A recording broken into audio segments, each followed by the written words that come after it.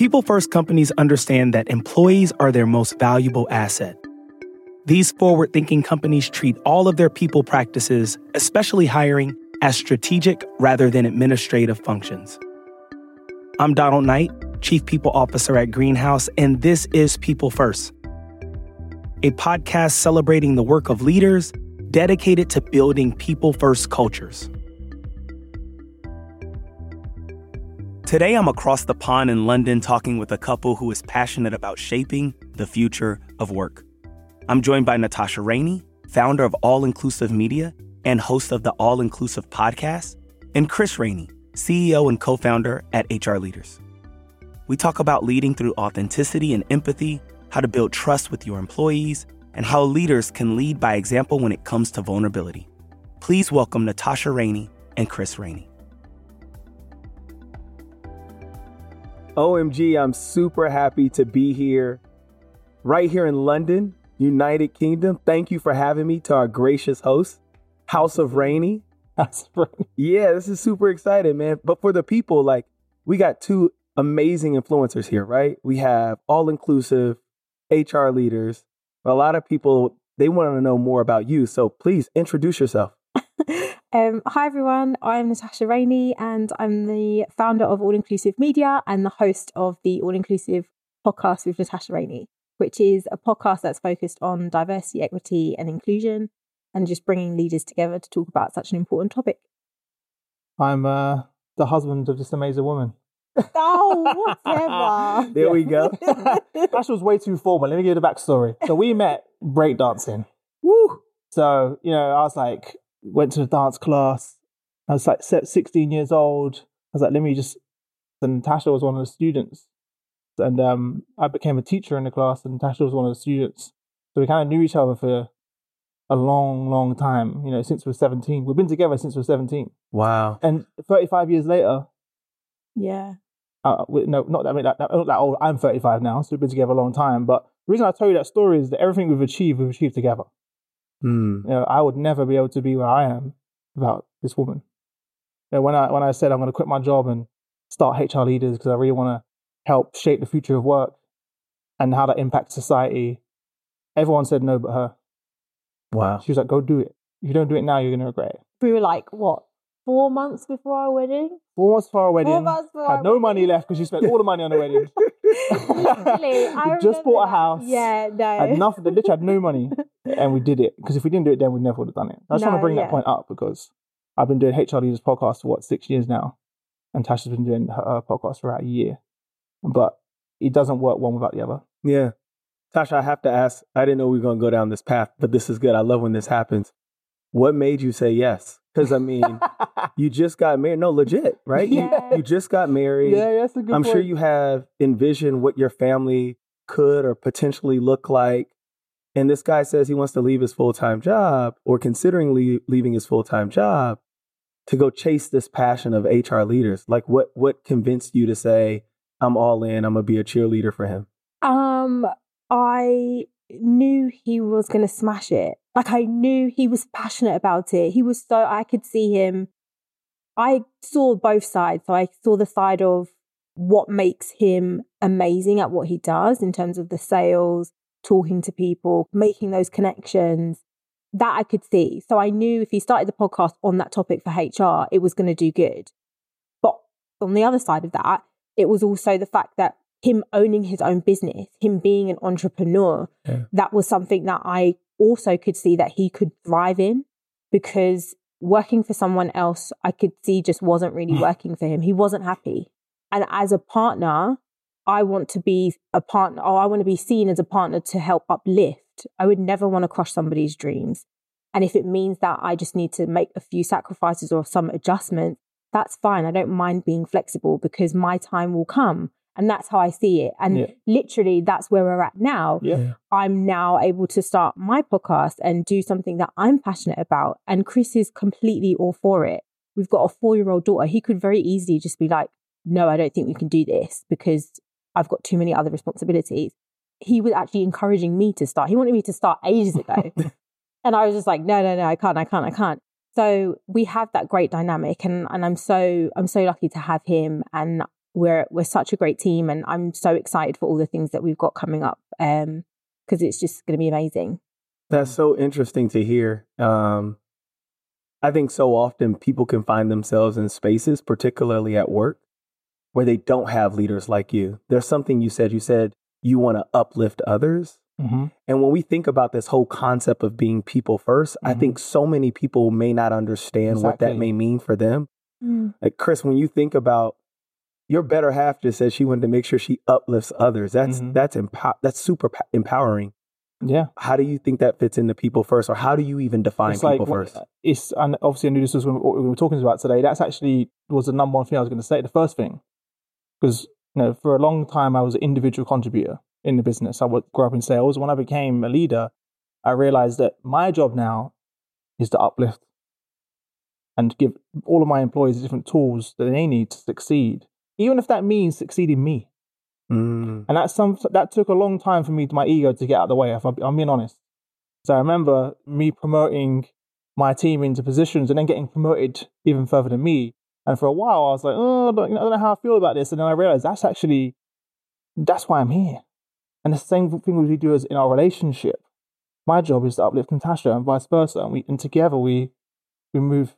There's no jealousy that, you're doing X and Y, because I couldn't do what I do unless without doing what she does at home with Robin, and vice versa.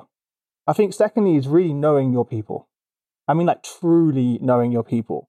So, for example, when I was became a manager, I had no idea. I was just like most managers or leaders, you're just thrown into the role. Like, you're great at sales, you're going to be a great manager. No, it doesn't work that way. Yeah. So what I did, it wasn't out of a book. I created this huge whiteboard, and I said, okay, I want you to put all of your dreams, your values, your things you want to buy on this board. And we actually cut everything out. We had someone was like, what I'm excited about is buying a house. I was like, put a picture of that house. And we created a strategy about how we're going to get there.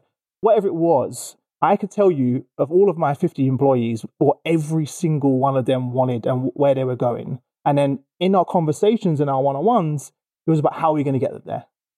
So truly, not just knowing their name, we've got to truly get to know them and see their kids running around and see the highs and the lows. And that kind of led to another thing, which is leading with empathy. To be a people first leader, you have to lead with empathy, genuinely care, ask questions, be curious as well, but also share, be vulnerable yourself. Something that I've done with my struggle with anxiety and struggling with depression is share that with my team. And it's allowed them to go, oh, wow, you, Chris, of all people. They see the energy, they see the Chris on the podcast, they don't realize there's a struggle behind that. But by sharing that as a leader, it kind of opened that safe space and that psychological safety for them to be themselves and actually truly show up. Yeah, the curiosity and empathy and vulnerability piece is something so many times leaders of the past were not encouraged to do. It was opposite. Yeah. I actually got told, sorry to cut you off, by my boss at the time, you're not their friend. Why are you going to lunch with them, Chris? Why are you going to gym with them? Why are you doing these activities? We did a thing where once a month, everyone bought lunch from their native background. So you got to taste different cultures. Taste the diversity. And it opens up, literally taste diversity. Yeah. And I was told off by that. To your point, you don't do this. You're their manager. You're supposed to lead. I was like, you're telling me not to care about the people I spend most of my life with? Mm-hmm. Really? 90,000 hours. The average person works 90,000 hours before they retire. So you're right. It equals a third of your life. Yeah. Another third is sleep. And then typically we have another third to figure out what we want to do with. That's interesting. Tasha, all inclusive, definitely a conversation so many workplaces are struggling with right now, trying to figure out what is that going to look like for them. For companies that have a geographical footprint that's outside of just one country, they have a whole nother challenge of inclusion in this location may be very different from inclusion in that location. How does a people first lens even apply to inclusion from your perspective? I think it's so important to go outside your immediate role and the immediate scope of where you're at and really look at what the day-to-day experiences are of your frontline staff or of your individual team members, where they're at in that particular kind of demographic or location in the world. Because if you can start and get it right locally, then you can use those tools and spread across to all different planes around the world. Whilst there's a lot we talk about with all kind of being inclusive and we've got to do this and these strategies and these programs and these initiatives, and there's so much. How do we fit it in? How do we get it all right? It's just trying something at least and seeing how it plays out and making sure that your employees feel comfortable, they feel valued, they feel supported. Those are 3 things that you could do no matter where you're placed in the world. Yeah. No matter where I come from, no matter what our kind of political sides are or anything, like you can easily create some initiatives and programs to help that somebody feel like they're comfortable to come into work. They're not anxious about being judged on who they are. Or if they want to get support from other leaders, it's open and available to them. Those are things that I think we can easily put in place and organizations can do no matter where they sit. That so resonates with me because what you're saying is regardless of culture and locations, these are just best practices for leaders of people anyway. And, at Greenhouse, when I got here, we focused on DE&I. And like within my first 90 days, I changed that. I was like, oh no, like we're not going to focus on DEI anymore. And literally the first thing someone told me was, hold on, you're a Black man and you don't want to focus on DE&I? And I was like, oh no, like inclusion's an output. Mm-hmm. When diversity, equity, and allyship are present. And I think everything you just said empowers leaders to figure out, how am I an ally for other people? Now, the one thing I'll leave people with is like, allyship is, the root word of allyship is not ally, it's all. And when you think about putting people first, you got to figure out how to put all people first. The tidbits you just shared, Tasha, to me are important because what you're saying is regardless of where you land on the planet, these are great behaviors and practices on how you put all people first. You started your company a couple years back, clearly a supportive, better half in that regard. And Tasha, how are you putting people first at HR Leaders? You're asking how am I an ally to my team? Yeah, how are you being an ally for your team? You don't employ all people that look just like you. Well, I do, mostly. It's funny because when we first started, and I'll be, again, very, very open and honest, I fell into that trap when I first started of hiring my friends. I'm going to be very open and honest right now, and they were white males. And there were people I worked with. I didn't even see it. Yeah. Didn't even see it. Tasha mentioned it to me. She made a joke to me. At some point you're going to have to come outside. I was like, you're going to have to bring some diversity. You need some colour up in here. I cannot be the only person that's popping my head in. Yeah. But within the team, we definitely have a diversity of thought there. And we do also have a diverse team now as well. But one of the ways I do that is making sure that everyone's voice feels heard. So I'll give you an example. I just hired someone recently, junior member of staff, kind of one of his first corporate gigs. And we had a meeting, and one of the other new members said to me, "Hey, Chris, I think your strategy, it doesn't make sense. And this is why, and this is what I think I can do about it." And he was like, "Oh my God, the guy just told the CEO that he's completely wrong." And he pulled me to one side after, and he was like, "I can't believe you let him say that to you." I was like, "What do you mean?" He's like, "You're the CEO, Chris, and he's told you you're wrong.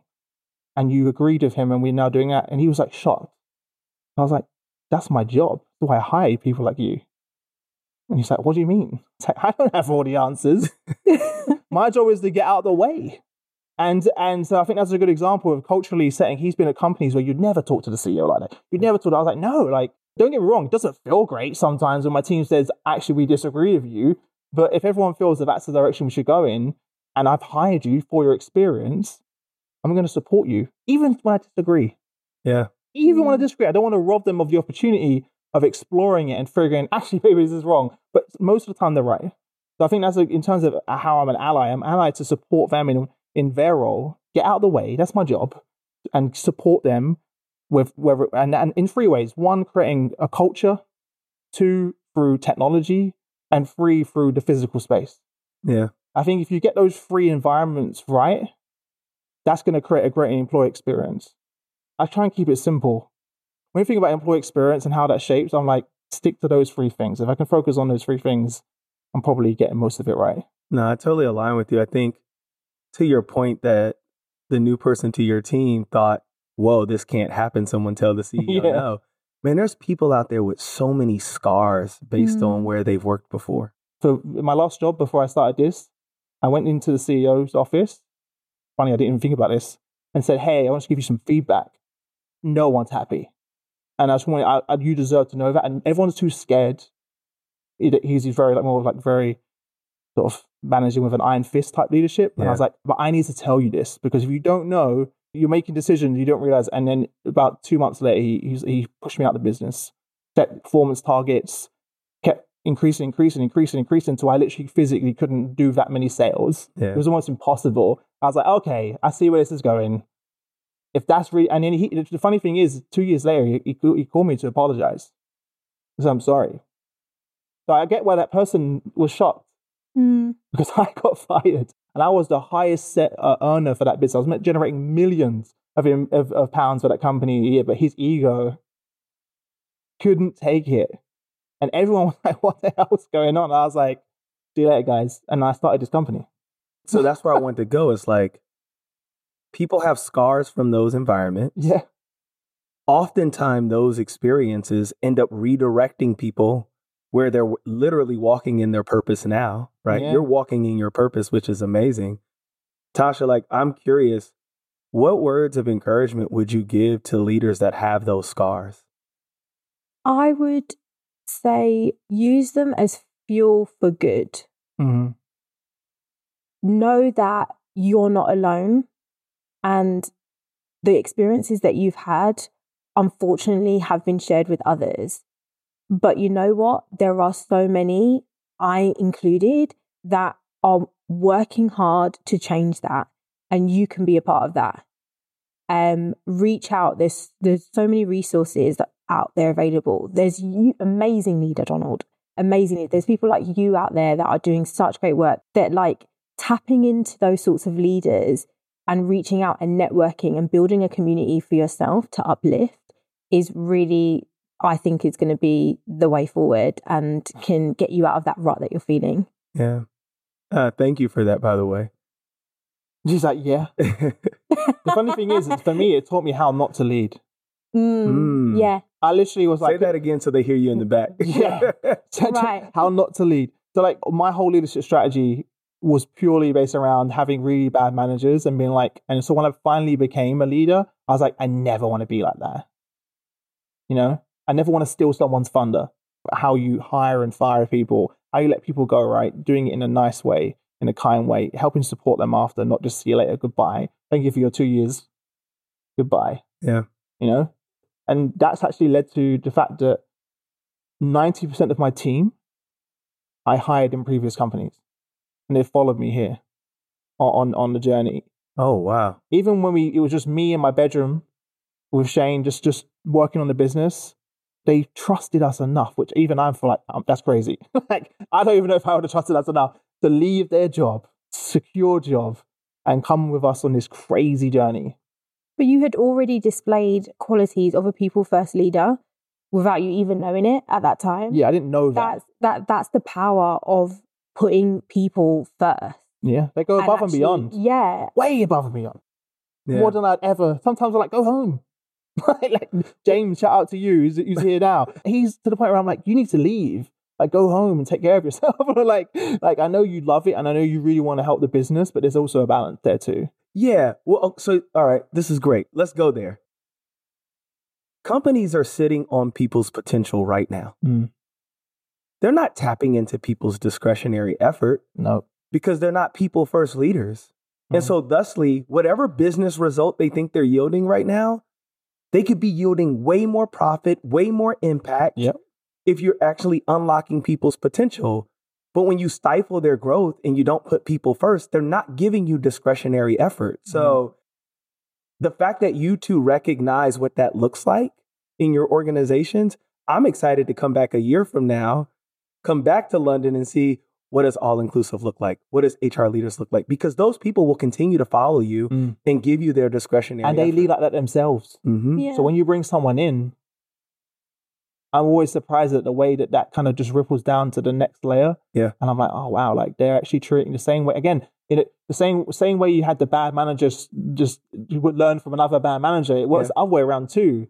And, if someone's struggling, it's not that everyone else goes in and helps pick them up. But it's probably because you, as a team member, if I know, I can see what their goals are.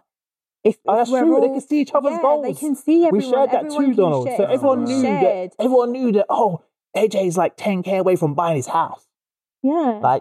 That's exciting. That is exciting. For the team to be like, wow, and we go celebrate and we go to each other's weddings and we have fun. Like one of my team members, he didn't have any family here, so he spent Christmas at my house. I know that's extreme. I'm not saying anyone used to do that, but I was like, he's going to be alone on Christmas. I don't want anyone to be alone. Come to my house.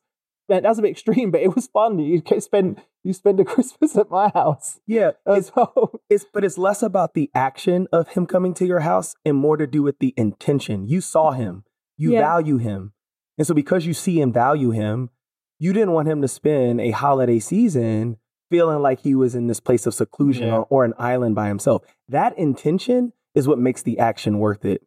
Because said differently, if we don't want leaders just to go say, "Oh, let me start inviting people to my house for holidays." No, not saying that. If your intention is not pure and genuine, that invitation will fall flat. And it's active listening as well. Like you want to ask the open questions and like get everyone to, but actually listen to the responses. Okay, because there's a lot of times where I feel that leaders listen to conversations like this and they're like, okay, right, yeah, all right, I'll be a bit more friendly. I'll get everyone to like share more. But you need to actually listen to what they're saying and then put meaningful action to it and provide them with the extra support and guidance that they need. Like Chris said, like if he hadn't asked his team member, oh, what are you doing over Christmas? And actually listened to what they said and been like, oh, like I'm just going to be home. Oh, okay, like have you got family coming? No. But if you're actually understanding, so he doesn't have family coming, he's going to be in Christmas alone on his flat. Okay, well, I know I've got a free space. Like, I'm happy to have them. Would you like to come? Like, it's that sort of thing. Yeah. Whereas some people just don't actually listen. Have you noticed that every single thing that we're talking about doesn't cost any money? I just want to put that out there. For real. Say that loud. It doesn't cost any money. I just random thought, like, it doesn't cost any money. All effort. And in terms of unlocking that performance that you're on about, there's so many people, like there's another guy, who's reminding me of stories that had gone through like 7 sales teams, and he just wasn't performing. And they just like, all right. And I sat down with the HR director and they're like, look, we're thinking about getting rid of this guy, but our team was like the team that can sort of transform some people. For some reason, they came on our team and we could turn them around a little bit, right? Yeah. I was like, I'm pretty busy right now. He's gone through 7 teams. Maybe there's a sign here. But then I looked at his performance indicators. This guy was doing 4 or 5 times more hours on the phone. I was like, how is this guy not doing any deals, right? I sat down with him. He was like, all right, so you're going to ask me about myself? I was like, no. How are you? He was like, what do you mean, how am I? No one had actually sat down and said, how are you? Because you're doing all these numbers look amazing and you're not getting any deals, but I don't care about that for a second. Just forget about it. How are you doing? And he was like, almost like shocked that someone even asked him how he was. And what I found out was that he had came from Israel with his wife, his girlfriend, and she had got nervous when got and just went home. So he was on his own. And he was really down because he just like his partner, like, they had this dream to go to the UK and set up life, and she just left. So I was like, okay. And what I realized was it knocked his confidence so bad that at the end of every sales pitch, he didn't have the confidence to ask for the deal. To make the ask. Yeah. That's what it was. Yeah. So I was like, okay, cool. Because you've done the hard part. You're doing the dials. You're doing the work. You know the script. He doesn't delivering it with energy and asking for the deal. So I was like, listen, promise me this. And we had 2 phones connected to each phone so I could second voice him. So back in the day where I could actually feed him the lines, right? Yeah. So we did that for the first few days, started banging in deals. He became the most successful salesperson globally in my last company. Wow. We called him Rambo. That was his nickname because he stood up all day. He refused to sit down unless he got a deal. He was ex-military, Israeli military. And he just was an absolute one of those things where if I didn't take the opportunity to start asking him, how are you? How are you doing? And just have a conversation with him. And again, this is no patting myself on the back. This wasn't like this leadership technique I did. It just felt like a human being just to be like, how are you as well? And he actually left probably 9 months later, set up his own company and became a multi-millionaire and actually became one of our competitors. Crazy. They was about to let this guy go. One day he came over to me with a pile of paper this thick. And I was like, what's that? He was like, is a book of how to become a millionaire. And this guy printed this off and then quit. And I was like, Dude, oh my God, that's crazy. That's amazing. I just did a allyship training, and I always ask people this question. So I'll give this one free to the listeners, which is I always ask people, who was your favorite teacher in grade school? And everybody automatically remembers who that is. Miss Treadwell. See? Miss who? Miss Treadwell. Miss Treadwell. How about you? Tasha, who you got? It's Mr. Robinson. Okay. Why are they your favorite teachers in school? For me, it was actually because he was a science teacher, and he was the first teacher. He was, I was really good at science, and I actually really liked it. And he was like the first teacher that I felt like I was seen. I felt like he really was invested in my growth and in my learning. And I went to a school that was predominantly white. It was private school, so there was a lot of instances where I didn't feel seen, and I didn't feel empowered or my teachers didn't think that I would be successful. But yeah, that's the reason why he's my favorite teacher. The way you just described your teacher is the same way most people do when they remember their favorite teacher. They take the time. Yeah. They take the time. And then you feel seen, you feel valued, you feel heard. And then it's easier for you to perform because it's like, OMG, you've created this environment for me to be successful. That's what you did for that young man. He was in an environment where he couldn't be successful because his confidence had been knocked. But because you simply took the time, now you've changed that man's trajectory. Crazy how you remember the names, right? I can't remember names of any other teacher. And you didn't wake up thinking about them. This was not in the show notes or anything, right? No. It always happens that way. Yeah. I want to ask one more question. We're in London. Thank you for being gracious host here at your studio, but we're in London. And it's not lost on me that inclusion here is very different than other locations. Yeah. It's one of the most populated cities in the world. It has been the beacon of history. A lot of things that started in humanity actually started here, or major pivots in history have happened here. And so I can say this openly. You are my favorite couple in London. Y'all know that. But I also recognize there was another couple that looks very similar to y'all that is not here in London. Yeah. And both Harry and Meghan. And I recognize so many business leaders right now are afraid to talk about anything social issue related because they don't want to blur the lines. Has any social issues in the past influenced the way that you two have navigated living as a biracial couple here in London? George Floyd? Yeah. When you called me out on that one, I think. Yeah, I think that was the main one. I think Chris, he grew up in East London, so it was quite a diverse community. East London. There was two white kids in my class. Yeah, so he was surrounded by a lot of black people. Yeah. He knew the culture, so to him, a lot of the things, us getting together and him coming over to family dinners and going to my nan's with me and all that sort of stuff, he wasn't surprised by. So he was he fitted in quite well. It's outside of that, like you said, going into society as a biracial couple, there were a few instances, but the death of George Floyd was a major one where I think for me was the first time that I really spoke up and kind of said to him, you need to do something. Yeah. You need to say something for HR leaders. The platform that he has is important, not only for me, for him, and for our daughter. And that's one of the main things that I said to him. I was like, I know you're upset. I know you are an ally for us. So tell everyone that. Share that with them because it's important. And he was like, oh, I don't know. He literally, for a lot of people, and I think that was a lot of people's problem as well, was that they cared and they were allies, but they didn't know what to say. Yeah. And they didn't want to say the wrong thing. And I said to him, I was like, it doesn't matter. You saying something means everything. And he did. And I'm so proud of him that he did. I think that's an important moment in our relationship as well. But that's what you need, the partner who can tell you you can have the hard conversations. Yeah. It's so important that you have someone who can say that to you. And I had probably thought about doing that video 20 times. I was like, I wrote it out, deleted it, wrote it out, deleted it, did a video, deleted it. And I was like, I really don't want to say the wrong thing. We've got such a big audience. It's, hundreds of thousands of people are going to hear this message. What if I say something that I offend people or I come across the wrong way? So I ended up doing what most people do and saying nothing, which is the worst thing you could do. And we literally was having dinner one night. I was like, hey, I'm very disappointed in you that you didn't do that. And that hit hard. Like, I was like, wow, like she's right. And then literally the next day, I kind of just didn't think. I just held my phone up and just hit record, didn't even look at it after, just post. And it was the opposite of everything. All of those fears I had, it was opposite. It was more support. That's something that's rippled into the way we build programs as HR leaders. So if you look at our conferences, our events, our podcasts, it's super diverse because we make a conscious effort to make sure that we do that. We have a diversity of thoughts, of whether it's the religions or color, whatever it may be. We make sure we are really intentional about that. We hold ourselves, because when we first started getting into the events industry, it was just all white males and then some white females.